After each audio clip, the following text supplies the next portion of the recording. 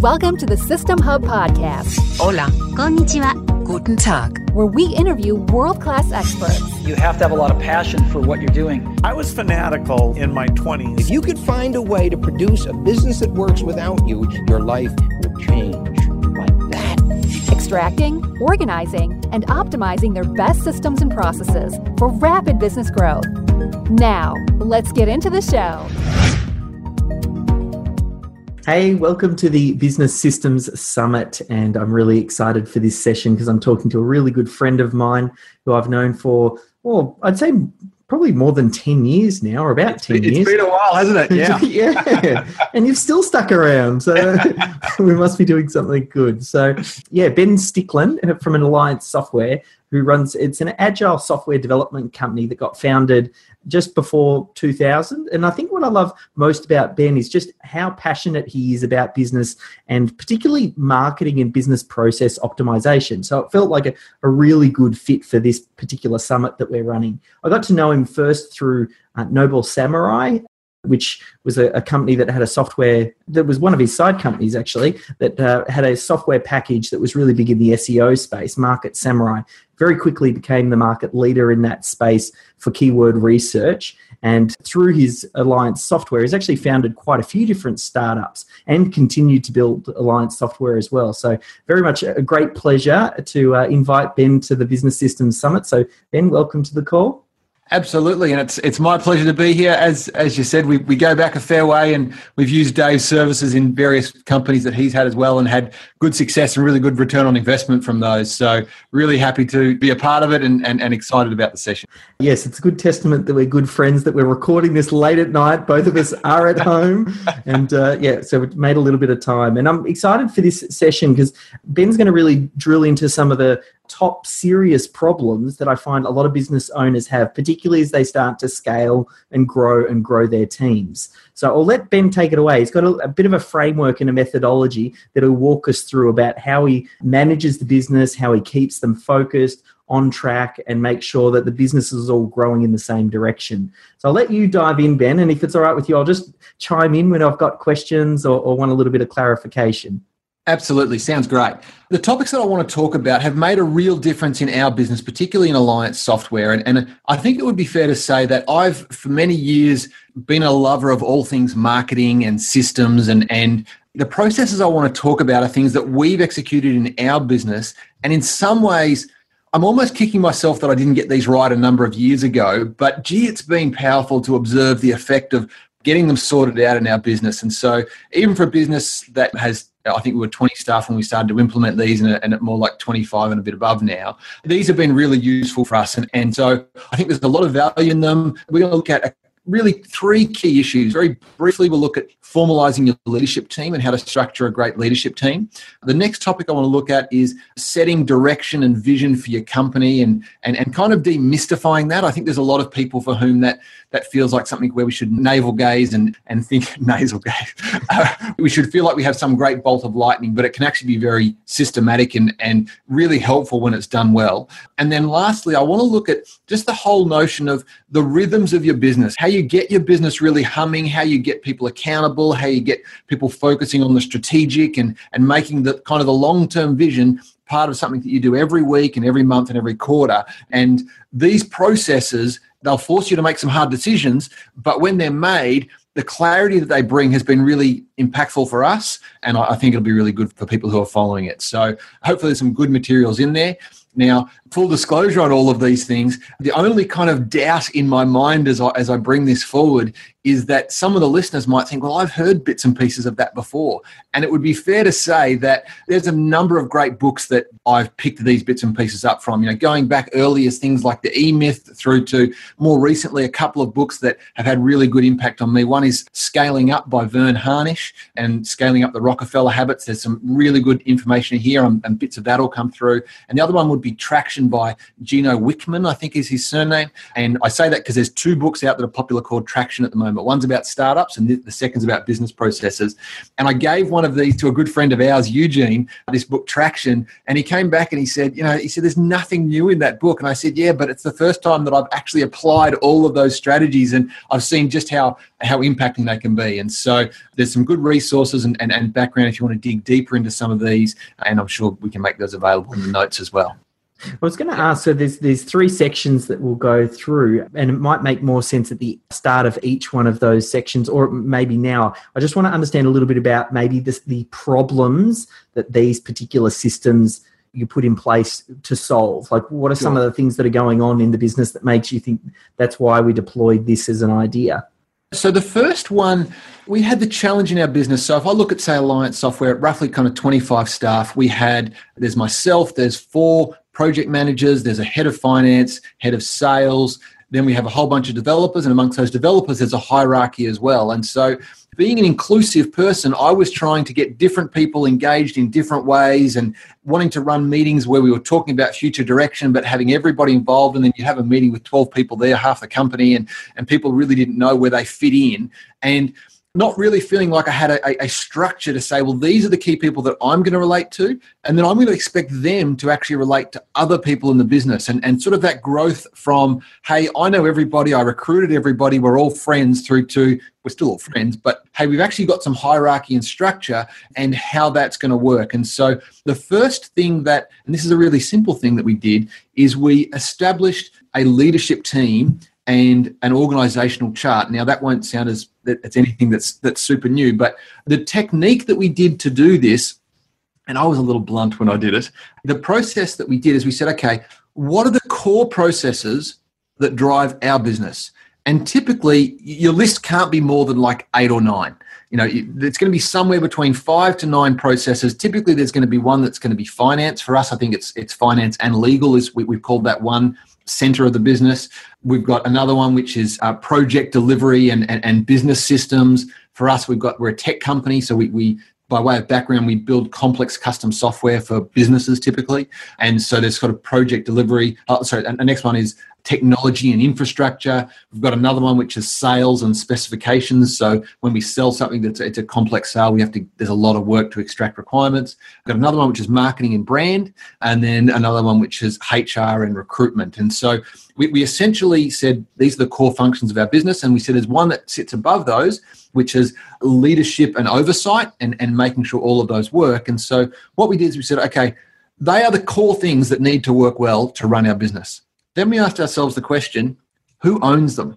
Who is the person within the business that we're going to make accountable to drive that part of the business? Who are we going to give enough autonomy, enough responsibility? And some of them got multiple names. So, for example, I head up leadership, but I also head up marketing. We've brought in a part-time HR manager, and so I still head up HR officially, but I've delegated most of my responsibilities to him. Whereas we've got one person only who does project delivery. We've got one person only does finance and legal. We've got one that does the tech side, giving it a tech company. We've got one that does sales. But now we've decided what the key roles are, and we've decided who owns them.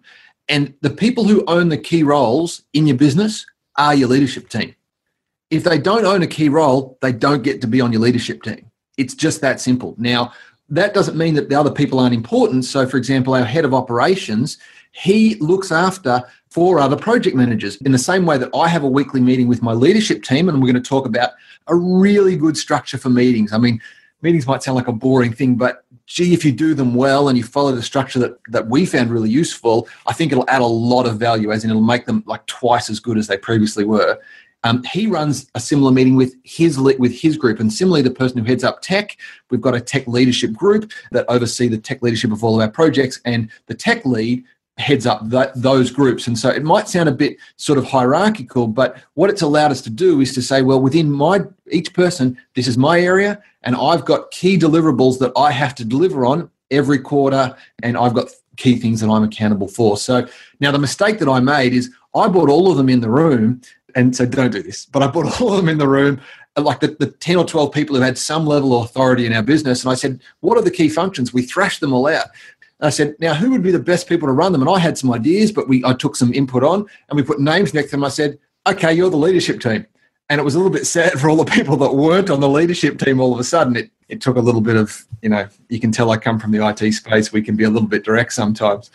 What it did is looking back, it's been a great way. And even people that kind of weren't on the leadership team actually have spoken to me privately and said, look, I always felt like a bit of a fish out of water. I didn't really know what those meetings were trying to do. Now I'm part of a meeting where there's 4 or 5 of us and we're all trying to solve the same problems, and we've got capacity to do that. So formalizing your leadership team essentially is the forerunner to the other elements of your business. And so along with formalizing your leadership team, we created a really simple chart which just says, these are the 8 boxes, this is who's in them, and these are the 3 or 4 key things that they have to do to perform well. So if you're a salesperson, you've got to convert leads effectively, and you've got to write great specs to hand over to project managers. If you're in marketing, you've got to generate leads that are of the right caliber and the right type. If you're at leadership, you've got to look after your key clients, and you've got to make sure everything else happens, similar for finance, legal, etc. So just getting that clear. Sounds crazy. We didn't do it a lot of years ago, and maybe we needed to be big enough to have the structure to demand it, but that's been really helpful for us. So that's number one. Before I go on to the other few, Dave, any questions on that one, mate? No, that just makes sense. As far as like how you're sharing that, then is that just something that lives virtually that everybody sees? Do you have it print out and stuck to a wall? Is that something that's referred to? So we introduced it to the company, and we have, for some people, put it on the wall. It hasn't been a big thing that we've needed to do that way. Once we personalized it, everybody knew about it, because then the tech lead, so we've got a sort of a CTO, and we've got a level underneath that called tech leads. So we've actually got multiple tech leads who can lead a project. I didn't need to tell them that the CTO was the CTO, because they were meeting with the CTO every week to discuss technical direction and technical issues for the company and make those key decisions as that leadership group. So once we trickled it out for 3 or 4 weeks, everybody knew what it was. Yeah. And does it list everybody in the organization or just the leadership team? No, so it's just the leadership team. And then, and if we just added one level underneath it, we would actually list out about half the organization. So makes sense. Yeah, perfect. So the next thing was setting the vision and direction of the company. And so there'll be people listening to this for whom setting the vision and direction and deciding what you're going to do as a company is really easy. But the reality is, for us, I have found that difficult over time. I mean, if I was being really honest, it was like, be good and get bigger. That was about as kind of as sophisticated as it got. And I think I looked at it, and, to some degree, we were kind of in this industry where if we just serve our market really well, we get lots and lots of more work. And so we were sort of wrestling with what this looked like. And I had feedback from a staff member once who said to me, Ben, he said, everything about this company, he said, except I don't have a really clear direction on where we're going and what we're trying to do. And so one of the books that I read gave me 8 questions that we answer regularly. And those 8 questions for us really help us clarify what our vision and what our direction and what we're trying to achieve is. So just to run you through what those questions are. The first question is, what's our core product or service focused? What are we going to do and what are we not going to do? And actually deciding on the things that you're not going to do. So for us, for example, we know how to build promotional websites, but we don't do it. If you come to us for a promotional website, I'll say, no, thanks. Here's 5 good companies that can do that. Similarly, we've got, through our Samurai business, we've got a lot of experience in online marketing, like a lot of it. And it happens to be my area of passion. I can talk about it really well. We cut that service out. We don't offer any online marketing. We specialize only in the development of complex custom software. And what that does is, for a company that's small to mid-size now, it makes it really easy to stand up and say, this is what we do, and this is the market we're appealing to. And so just deciding on what your core product and service is the first base level question. The second question is, what are your core values? Now, when I read this and I was prompted to do it, I got to tell you, I squirmed, because when I think about core values, the word synergy just somewhere finds itself in core values, and it says we're going to have, I don't know, I despise the word synergy. And so I looked at this and I thought, I'm going to do it, because I agreed I was going to, with my team, we'd follow this process out. And anyway, we sat down to talk about core values, and I've become a convert. I've drunk the Kool-Aid. And for us, the big thing to know about core values is core values typically are actually a reflection of the things that matter to the most important, I don't want to be the most important, but to the owner or the founder of the business. So they are generally a reflection of that person's key drivers. And when core values are that, then they're driven with purpose, and they actually can become a really good guide for who you are. When core values are used because, hey, we're really bad at this thing, so let's go and make a core value to not be bad at it. Well, if you're bad at it, you've been bad at it for a while, making it a core value isn't going to stop you being bad at it. It's just going to tell everyone that these core values are rubbish.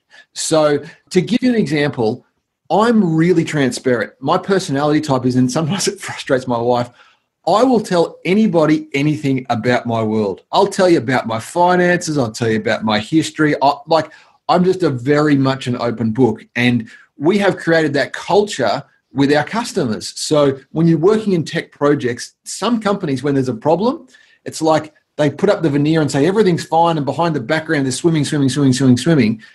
We take the exact opposite approach. We're like, if there's a problem, we want the customer to know straight away, because one thing does a lot of good things. Half the time, when you take a problem to the customer, they actually can give you a solution. They can say, hey, there's this problem, but they then fully know what's going on. They can talk to you about it, and we play that kind of really transparent game, and we play it internally. So to give you an example, I share the company's financials down to our dollar profit with our company on a regular basis. I have no problems doing that. I say to them all, if you can help us make more profit, I've got no problems talking about wages, but don't talk to me about wages when we're not making enough profit to justify it.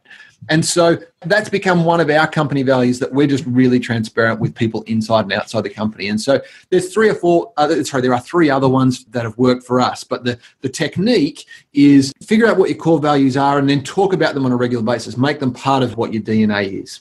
We're kind of starting at the soft end, and then we're going to work through to the hard end of this sort of vision setting piece.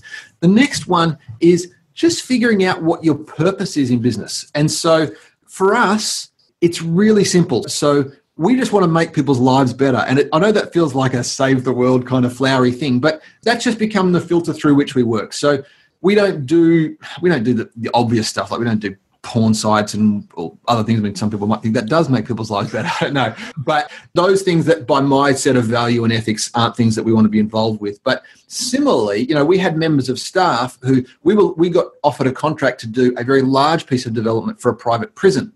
And we had members of staff come to me and with genuine concern that, hey, this company is doing private prisons, has done stuff out of the US.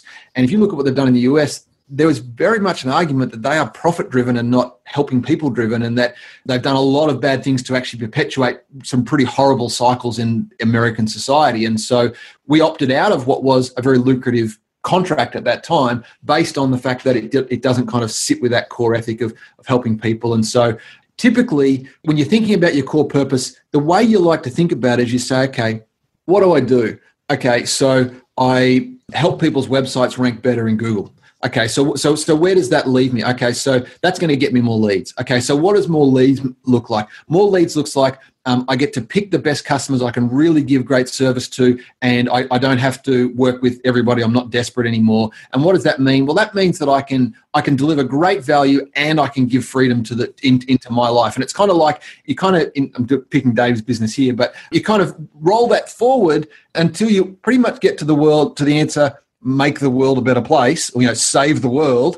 And you kind of roll one or two steps back and just having that high level thing of saying, okay, I get out of bed to make people's lives better. I want to make my customers' lives better. I want to make my staff's life better. And I only want to be involved in projects that make the general community a better place to live in. And that's the filter. And that just gives me a feel-good sense in terms of going to work. So that's been useful. The next one down, so we're up to number 4 now, is it's got different names. People will call this thing different names. Some people call it a BHAG or a big, hairy, audacious goal. Other people will call it a 10-year goal. But it's really just saying, okay, if we just smash this thing, what does smashing it look like? What is that end goal? And so, for us, it would be a certain size of company, and it would be recognized as the best developers of custom software in the city of Melbourne, a very large city. And so we really operate in this geographic area. And so, I know a lot of our competitors, I'm actually really good friends with them, but to say, hey, this is what excellence, this is what best looks like. And it's been great because as we work through stuff, it's like, I'm not building stuff just to get to the next level of business. I've set, we're at 25 staff. And the question that I run around in my mind on a regular basis is, what would a 200-person company look like? And so, to give you an example of how that works, companies at our level don't typically aren't typically very good at what's called automated testing. Automated testing is just it's a quality assurance mechanism, but it takes a lot of time and it's hard to get good at. But the great companies at 200 plus, they are awesome at it. They do it really, really well. And so we've decided that one of our key points of difference is that we are going to be excellent at automated testing, which is a quality measure of the level of players above us. And so that kind of thinking about that long-term goal has been the thing that's driven for that. And that's an expensive thing. You know, my business partner and CTO is effectively about 3-4 days a week on that for kind of like 6 to 9 months now. So we forfeited probably $150,000 in revenue this year in line with that long-term goal. But I have a real sense for where we're going with that. The next one down, and this is where it starts to get kind of look more like marketing tactics, is just saying, who's our target market? Let's define them, and how are we going to reach them? What's the list? Where do we go to get to these people? And so, you know, for us, there's actually a couple of them. That typically a mid-sized business owner or the C-level person in a mid-sized company. So, you know, someone turning over kind of 1 to actually maybe up to $50 million is sort of that range. And knowing who that person looks like and what they need and how we're going to get to them and how we're going to, you know, how we're going to identify them. And it's tough for us because there's not a list. You know, there's not like, I can't go to a section of the yellow pages and go, you know, this is the group. It's not like, but it has certainly given us real clarity on who that person is. And as soon as you start to clarify that, a lot of other things come in line. Your marketing comes in line. We changed a funky, fun website to a boring website that says, trust me with your $300,000 to $500,000 software project. That's essentially what we did, because it was fun and funky, and the design agencies loved it. But people who were risking a chunk of money out of their mid-sized business looked at it and said, you're too fun. I don't know that I can trust you. And it converts better. I'm sad to say, but the leads are better. We're doing much better lead flow, even though that's not as fun. You rang me up and bagged me and said, mate, that other one looked really cool. Now you've gone with something dull. So that's question 5. Question 6 is a great question. It says, what are 3 things that you're going to be great at? Because often when we want to be kind of best in our market at something, but when you actually sit down and say, you know, I'm going to be the best SEO firm in Australia, that's a really hard thing to measure. Like, how do you measure whether you're the best? Like, that's a tough nut to measure. And defining one thing to say that you're going to be the best at, I mean, take even automated testing, which we've done a lot of investment at, it's going to be a tough nut to be better at IBM than that.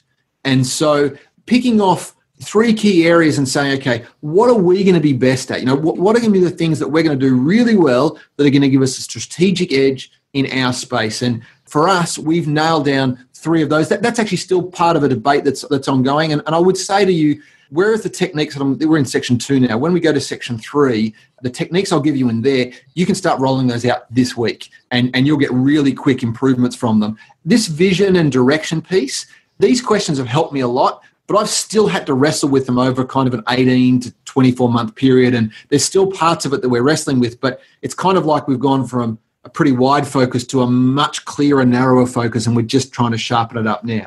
But the 3 things that you'll be unique at is 1. The second last one is, what is your proven process? And Dave, I couldn't think of anyone else that mate, you are the process master. But for us, effectively what we're doing is, and we're using tools like System Hub are just so perfect for this, that essentially saying, okay, what are the business processes that we're going to define, and how do things get done in this business?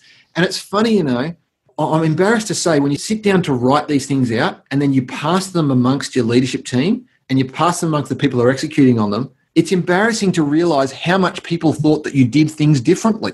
Like how much people go, no, that's not the way we run projects. We do this before this, and that thing we don't even have to do. We only do it if we feel like it. It's like, wow. And it's kind of like, so I'm embarrassed that as we've gone and taken the time to document key processes around things and sought to get buy-in and debate amongst them, it has really clarified for us a range of areas of where people were just doing things differently. And it's like, wow, I didn't even know that was happening. How are we in business when those things were being done differently by core members of my team? It's like, so anyway, getting your processes in alignment and getting them sorted out is a big piece. But a proven process is saying, okay, what are the 2 or 3 processes that we're going to do really, really well? So for us, it's that upfront specification piece It's the rollout of an effective project in really good time and engaging people in an agile fashion. And then it's creating the forever relationship. It's saying, okay, what does a great long-term relationship with a software provider look like? What needs to happen for that? So really those kind of key delivery processes work, and defining what they are and getting really good at them.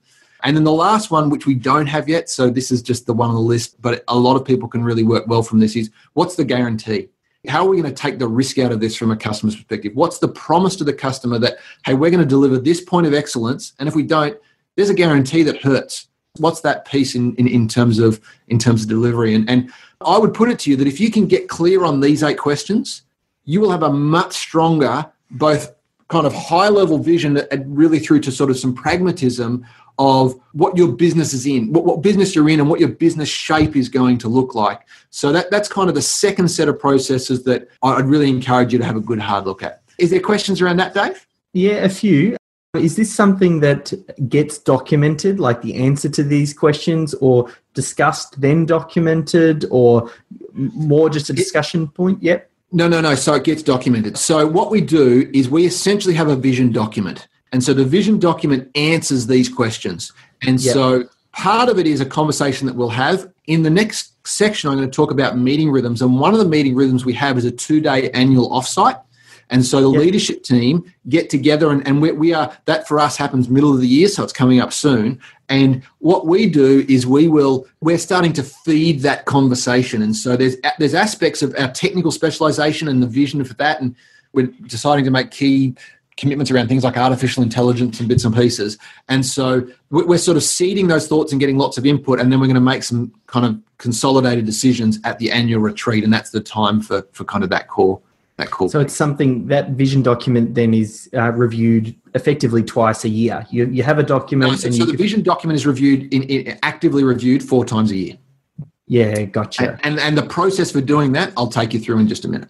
Yeah, perfect. All right. Yeah, no, I mean, they were the main things, and I can imagine the way that it looks. Is this something that you end up publishing, like that transparency? Yeah, it's on our private wiki. So I love it. The vision document sits on the private wiki, and the reality is our whole staff, it's there, it's public, it's not, there's in no way private, but our whole staff, our leadership team debate it and engage with it at a really deep level. Our whole staff mix, I'm looking for some other things for our staff. So for example, with the staff, core values, absolutely. Yep. I talk about the core values every week. I find a way to weave it in. When I'm thanking somebody, I say one of our core values is being a great place to work, and one of my project managers really supported me incredibly well this week. And so rather than standing up at our weekly meeting with our staff and saying, hey, I just want to thank Alex for being a great support, I said, one of our things that we really want to do is be a great place to work. And this week it was a great place to work for me because I was so well supported. And Alex, just want to thank you for making this a great place to work. And I'm just weaving the word great place to work in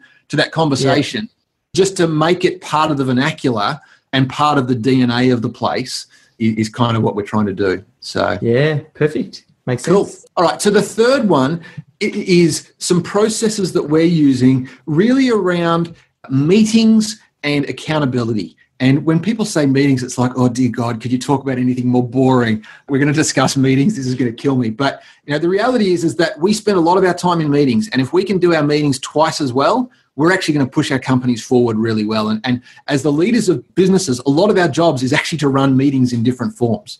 And so if you think about it, before I get into the specifics, I just want to talk about a couple of concepts to give us a little bit of background. And so, one concept would be that most meetings are horrible. Like they just suck, they lose track of the strategic. They're not strategically focused. People argue their opinions rather than facts. The debates can go round and round and round and then you get an outcome, but nobody actually owns it. Nobody actually is accountable to deliver on it. And you think, well, why did I even do it in the first place? And so we're going to go through a format that really seeks to turn that around and give you a much better way to run a meeting where it's short, it's succinct, people buy into it, you get to the root nub of issues, and people walk out owning the responsibility to implement what you're doing. The second concept, and Dave, I think this is something that you do really well, is just the concept of creating a numbers-driven business. And it doesn't mean that we're not driven by other things of values and ethics, but having some clear numbers that stop me having a picture in my mind that is different from reality. And these are kind of those KPIs that you look at. And so the way we drive numbers in our business is we've got 7 or 8 key numbers that we look at every week as a leadership team. Takes us literally about 2 to 3 minutes. If you imagine a spreadsheet where each row is one of these measurables and each column is a week. And so every week, every number gets measured, and we look at it every week and we break it down. The numbers that drive our business, and there'll be different, part of people's discovery is to actually figure out their own numbers. But the ones that drive our business is current workload. So we just have a scale of 1 to 5 of what our current workload is. And if 1 is actually we're overworked, we've got too much and we're going to let people down, through to 5 is things are so bad we actually need to start sacking people because we're going to go out of business, and everything in between. But having that conversation of where we're up to and getting agreement on that is useful for us. Leads, how many new leads came in, and they're not just any lead, they're actually a lead that meets a criteria of a correct lead for us. Sales, what our sales is, we actually split that internal and external sales because we have a lot of repeat sales with customers.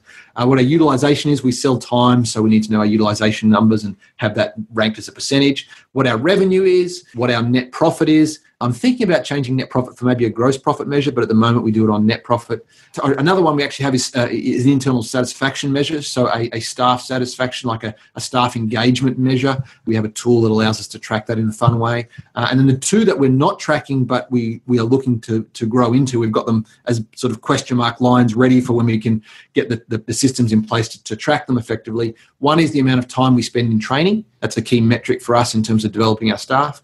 And the other one is a customer satisfaction score. So we're going to implement some kind of net promoter or something like that as a score, and just which haven't quite got that in place yet. But getting those key numbers and having, you can just you do it in Excel, or we use Google Docs so everyone can share it. But having a spreadsheet where you pump the number in and the cells turn yellow, green, or red, and everybody looks down at, and the people who are responsible. So if I'm in charge of marketing, if the leads are in red, I'm not performing my job. If the staff utilization is poor, my head of operations isn't performing his job. If the sales is poor, then my sales guy isn't performing his job. And similarly, that each one is accountable for the performance of one of those numbers is a really important factor. So that's creating a numbers-driven business. And then the third piece, and I'll kind of dig into this with a little bit more, is having the word is actually cadence, or the right rhythm for your meetings. So there are a lot of conversations that happen because people don't know the appropriate place to have them otherwise.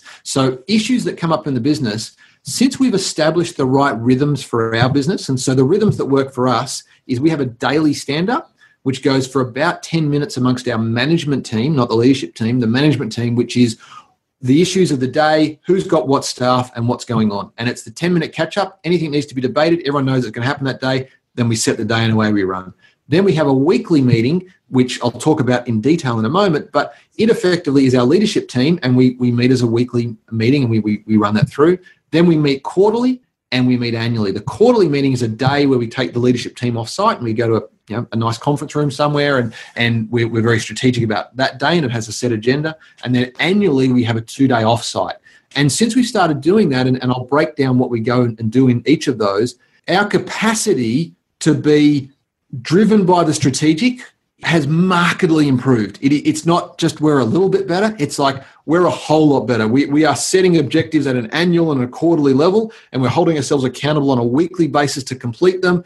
And we don't get them all done, but let me tell you, we are a lot further in front than we used to be. So let me break down some of the aspects of how we do our meetings. I'm actually going to start with the weekly meetings, and then I'll build back up to the annual, and I'll give you the kind of the rhythm for that. So we spend 90 minutes in our weekly meeting. It starts at 8:55 on a Wednesday morning and it ends at 10:25, and it's that specific.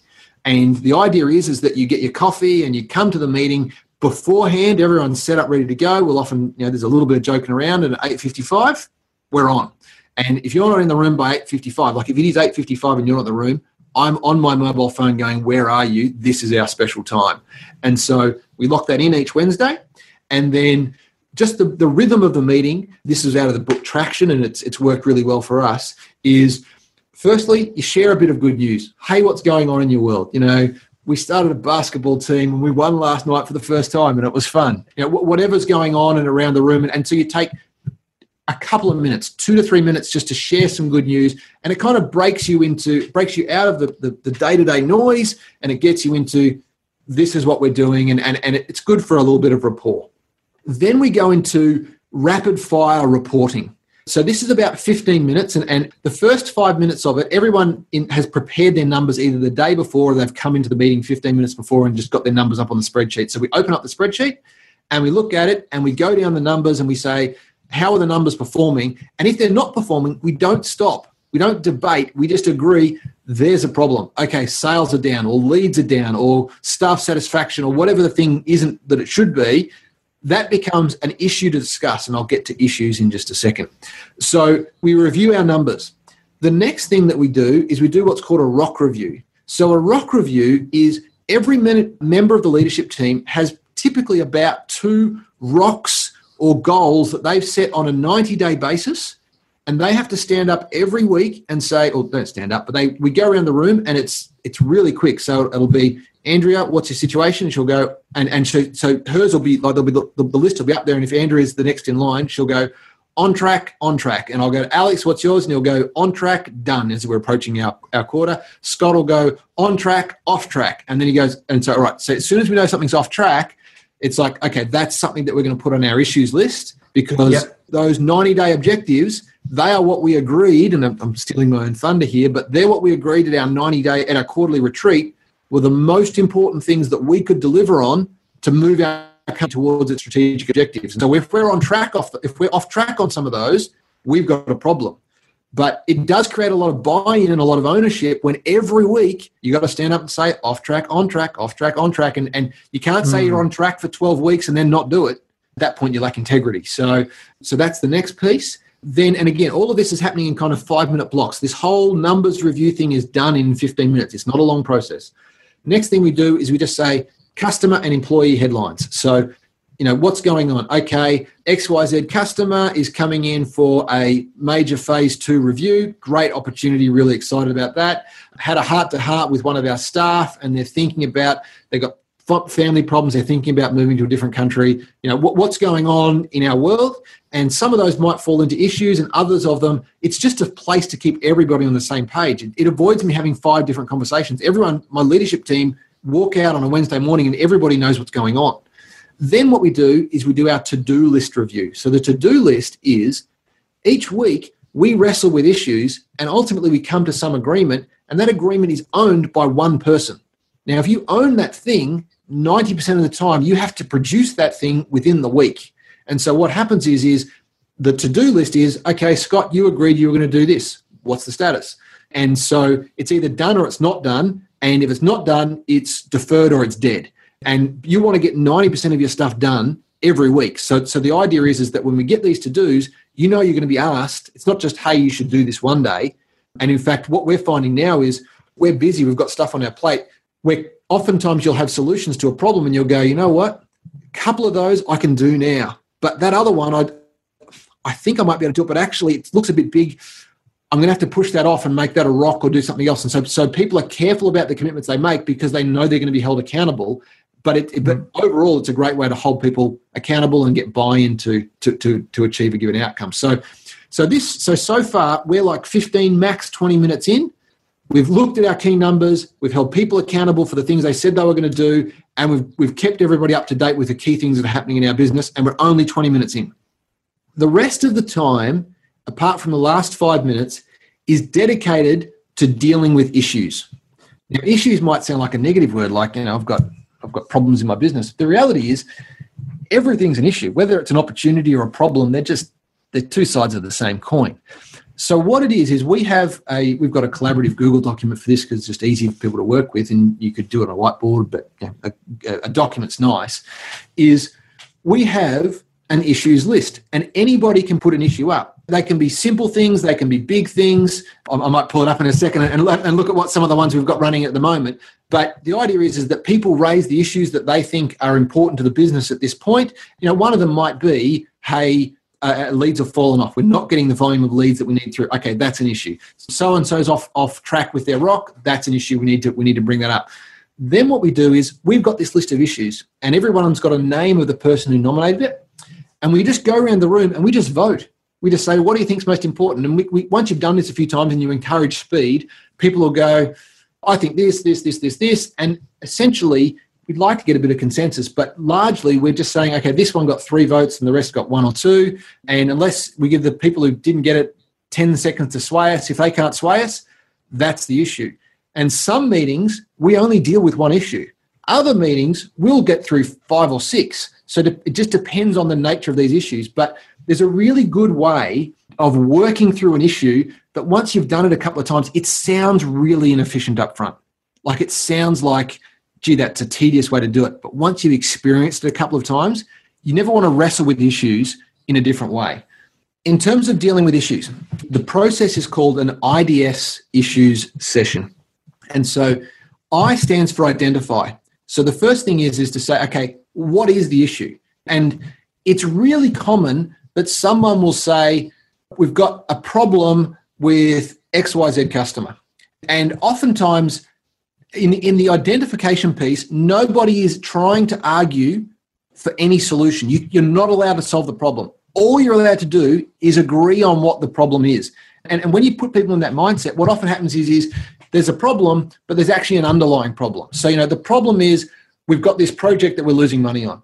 And the underlying problem is actually we lost money on it because we took the wrong kind of work on because we broke one of our cardinal rules because we thought we needed the work or something else. So there's this underlying piece that is happening. And so you spend however long it takes for everybody in the room to agree on what the actual issue is. Now, that might not sound like much, but so much of discussion happens when somebody raises something and everybody jumps to solutions, but mentally we are not on the same page of what the problem is. And when you force people to go, okay, this is the problem, and someone goes, I think it's actually this underneath, and someone says, I think this is a slight element of the problem, and you're not trying to solve it, you're just going, okay, we've all agreed, yep, no, okay, that's the problem. It started off like this, but no, this is actually the problem. Then we move to the discuss phase. Now, the discuss phase has some rules. So the discuss phase is you can talk about it. You can ask clarifying questions. You can dig into things. You can even have an opinion, but the thing you're not allowed to do is you're not allowed to politic. So politicking is where you just say the same thing again and again and again. It's the 3-word soundbite. None of that. If you've said something, we respect the room enough that everybody heard it the first time. You're just not allowed to say it twice. So we discuss and we can have some discussion around it. But when people take the approach of, hey, we've got a clear problem and I just want to get a bit more clarity, or I want to throw something into the mix that I don't think others have yet heard, because we're not allowed to solve yet, we're still at the discussion piece. In many cases, it's still a very short and efficient conversation. Then the third piece is the solving piece. So the solving piece is anybody can suggest a solution. We can suggest, and you're not allowed to tear down other people's suggestions. You're not allowed to say that's a crap idea. It's just, this is us, this is what we're trying to do. Or this is what I think would solve it. And often one problem, it's not uncommon for it to have 5 or even 7 solutions. Then the last piece is we agree on a solution and we assign somebody to own the rollout of that solution. I don't know what it is. Maybe it's just the process. But when you get a clear problem and you all agree on it, when you've discussed it and people have sort of felt like they've been heard, when anyone's allowed to put up solutions, I would say that at least 80% of the time, selecting the solution happens in 30 seconds or less. It's like everyone goes, oh, we should do number 2 and number 4. And everyone goes, yeah. Because all the other ones everyone looked at, and they were vaguely all right ideas, but 2 and 4 is going to do it. Now, 1 in 5 times you might have some debate around it, but even the process has set you up for respectful debate because people have been heard. You haven't tried to ride over the top of people. No one's been politicking. I don't know what it is, Dave, but there is magic in that formula. Just in terms of clarify the problem, discuss without politics, anyone can propose a solution and you agree it. And somebody in the group, actually, the way we do it, we have our, like a Google document we're in a boardroom with a projector, on the projector, and we're just writing notes out and people are reading it going, oh yeah, I think that. And it turns it into an analytical problem solving exercise, not a political thing. And for us, mate, you can rip through stuff. You can get to the nub of a lot of issues really, really quickly. And the great thing is you agree on proposed solutions and somebody is responsible to roll them out. Somebody is responsible for doing them. And the other thing that happens is sometimes you'll have a proposed solution that's like, A and B, we can do those pretty quickly.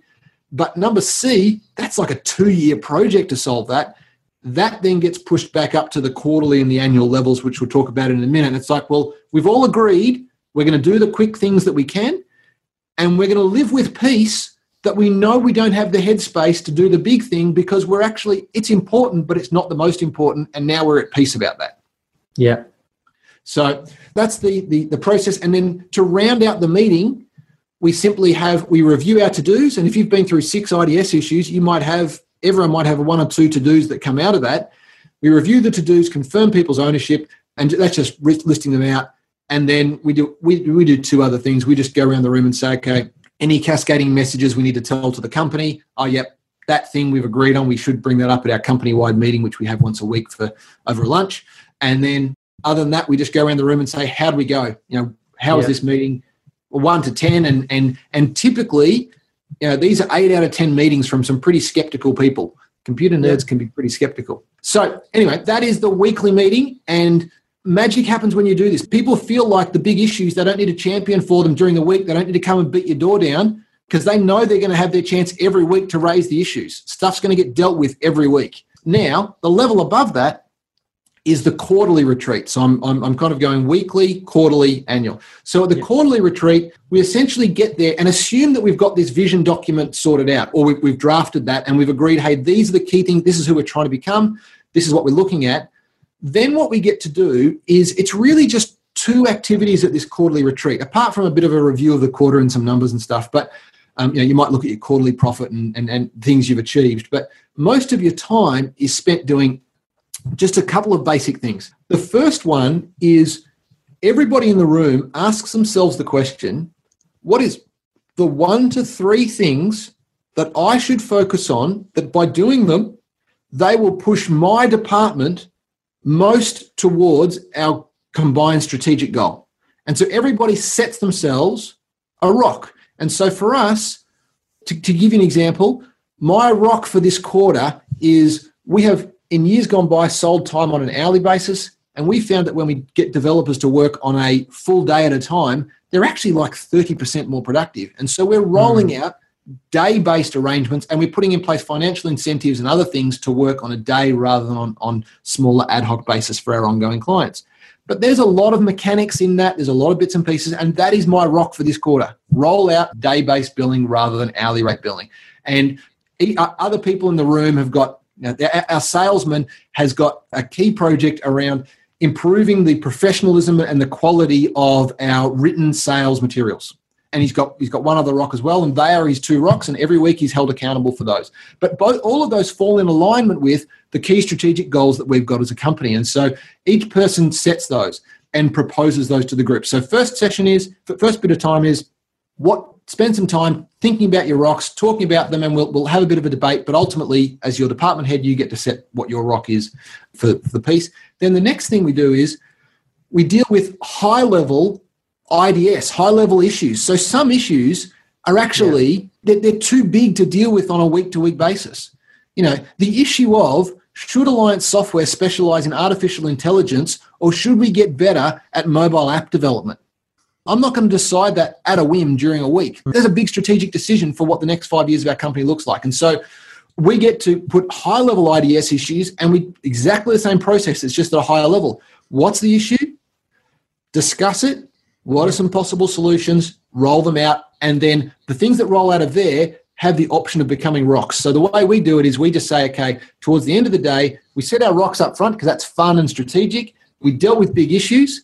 And then each of us has the opportunity to say, actually, after our debate today, I'm going to change one of my rocks. I'm going to deal with that key issue as my rock, and we get to change it up. But every quarter, we think about it. We start by looking at our strategy, and we set big goals for each team member to deliver in line with that strategy. Does that make sense? Yeah, that makes perfect sense. So it's a process that we've found really effective. The other thing we do is we just go somewhere nice, and we go out for a nice lunch. We just hang out. So we spend a bit of time. Yeah. And then the last one is we do this on an annual basis. So when we go on an annual basis, we go away somewhere. We book a hotel. We go somewhere nice. We make sure we go out for a nice dinner. If possible, partners might come and join us for that evening, and that we go somewhere nice so that we can hang out and do some social stuff. But what we do during the annual retreat is actually the second day is actually just a quarterly retreat done once as part of the annual process.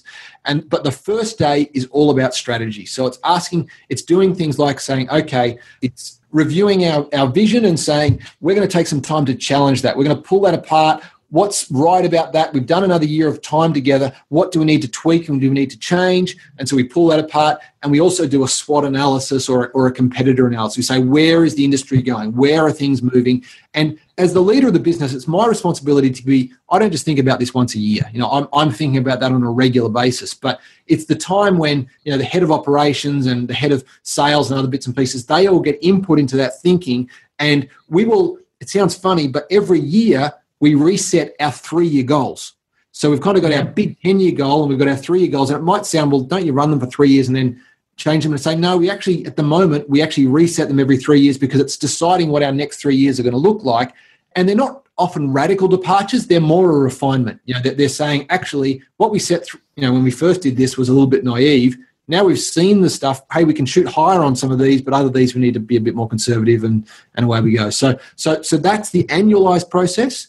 But when you put all those together, what you actually have is a really simple way to decide the vision and the structure of your company, a great way to break it down into quarterly objectives, a way to keep people accountable every week, a space to deal with the issues that come up in your company, a way to make people accountable for the core deliverable numbers. One thing I didn't mention about numbers, and I think it's really important to know, you want numbers that are in tension with each other.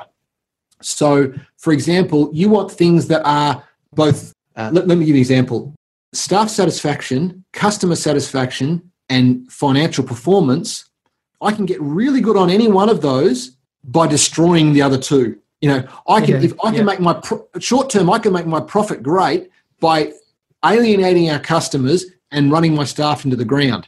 Those as a measure in tension with each other. My staff would be much happier if I gave them 2 days a week of full-time training, but my financial performances would suffer. And so having numbers that actually pull in tension and give you that tension is really important.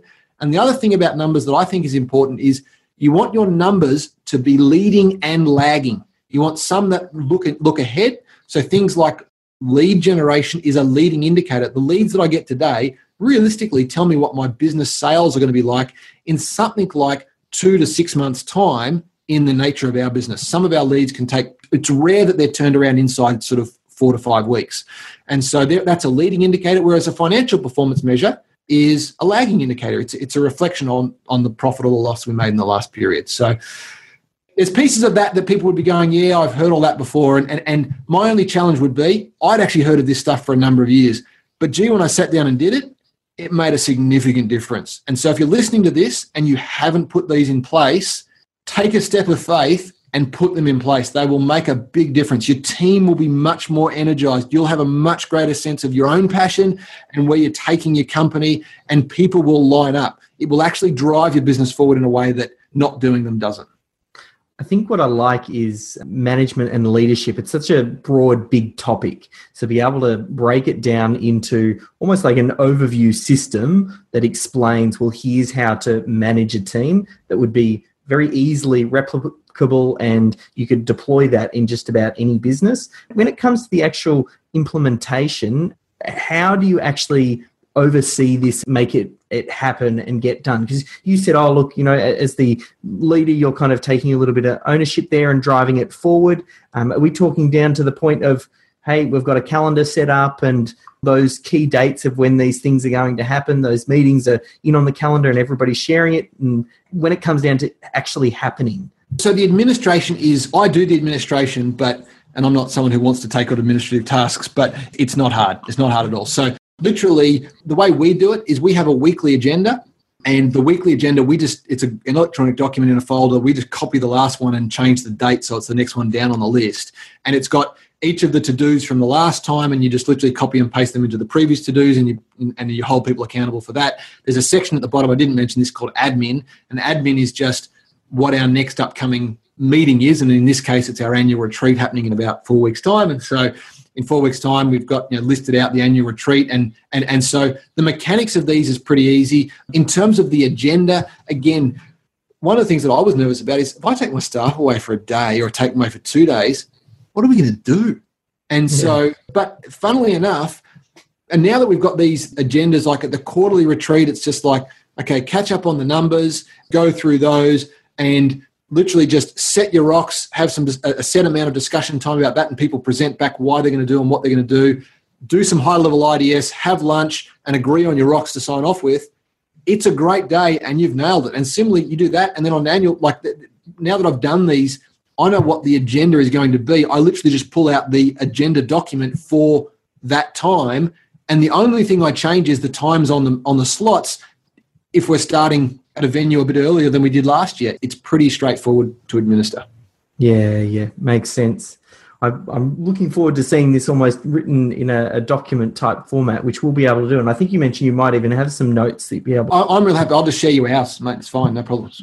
Yeah, perfect. Well, maybe we'll wrap up there. I think you covered it extremely well. And if people have got questions, I'm sure they'll be able to seek you out. We'll have links through to the Alliance Software website. I know you're also including something in the bonus bundle as well. So if people are interested in getting some software development, they can find out more about that.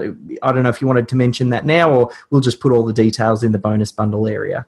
One of the values that I didn't mention before is just this whole notion of adding value. And so we want to add value to all the people that we have any kind of exposure to. And if you look at what we do, most of the software that we build actually solves a process problem. There'll be someone who'll have, I've got a problem with, I need some sort of software arrangement in customer service or in finance, or maybe it's a combination of between customer service and finance. And so our offer is, tell us about your business problem, particularly about your business process problem. Where are the processes that you need that are tailored to you and the thing that you do especially in your business? But it's just like, man, I've got data over there and I just can't get it over here. Or I've got this thing here and it doesn't talk to this. Or I need something that's just going to coordinate and pull these bits and pieces together.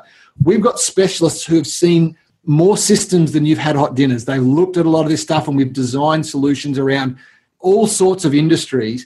And so the offer is, hey, we'll do a 45-minute session with you. You'll ring us up. You'll say, hey, these are the key challenges. And a lot of the time, it might be that we say, hey, you actually don't know, but there's this great off-the-shelf package that actually nails what you want to do.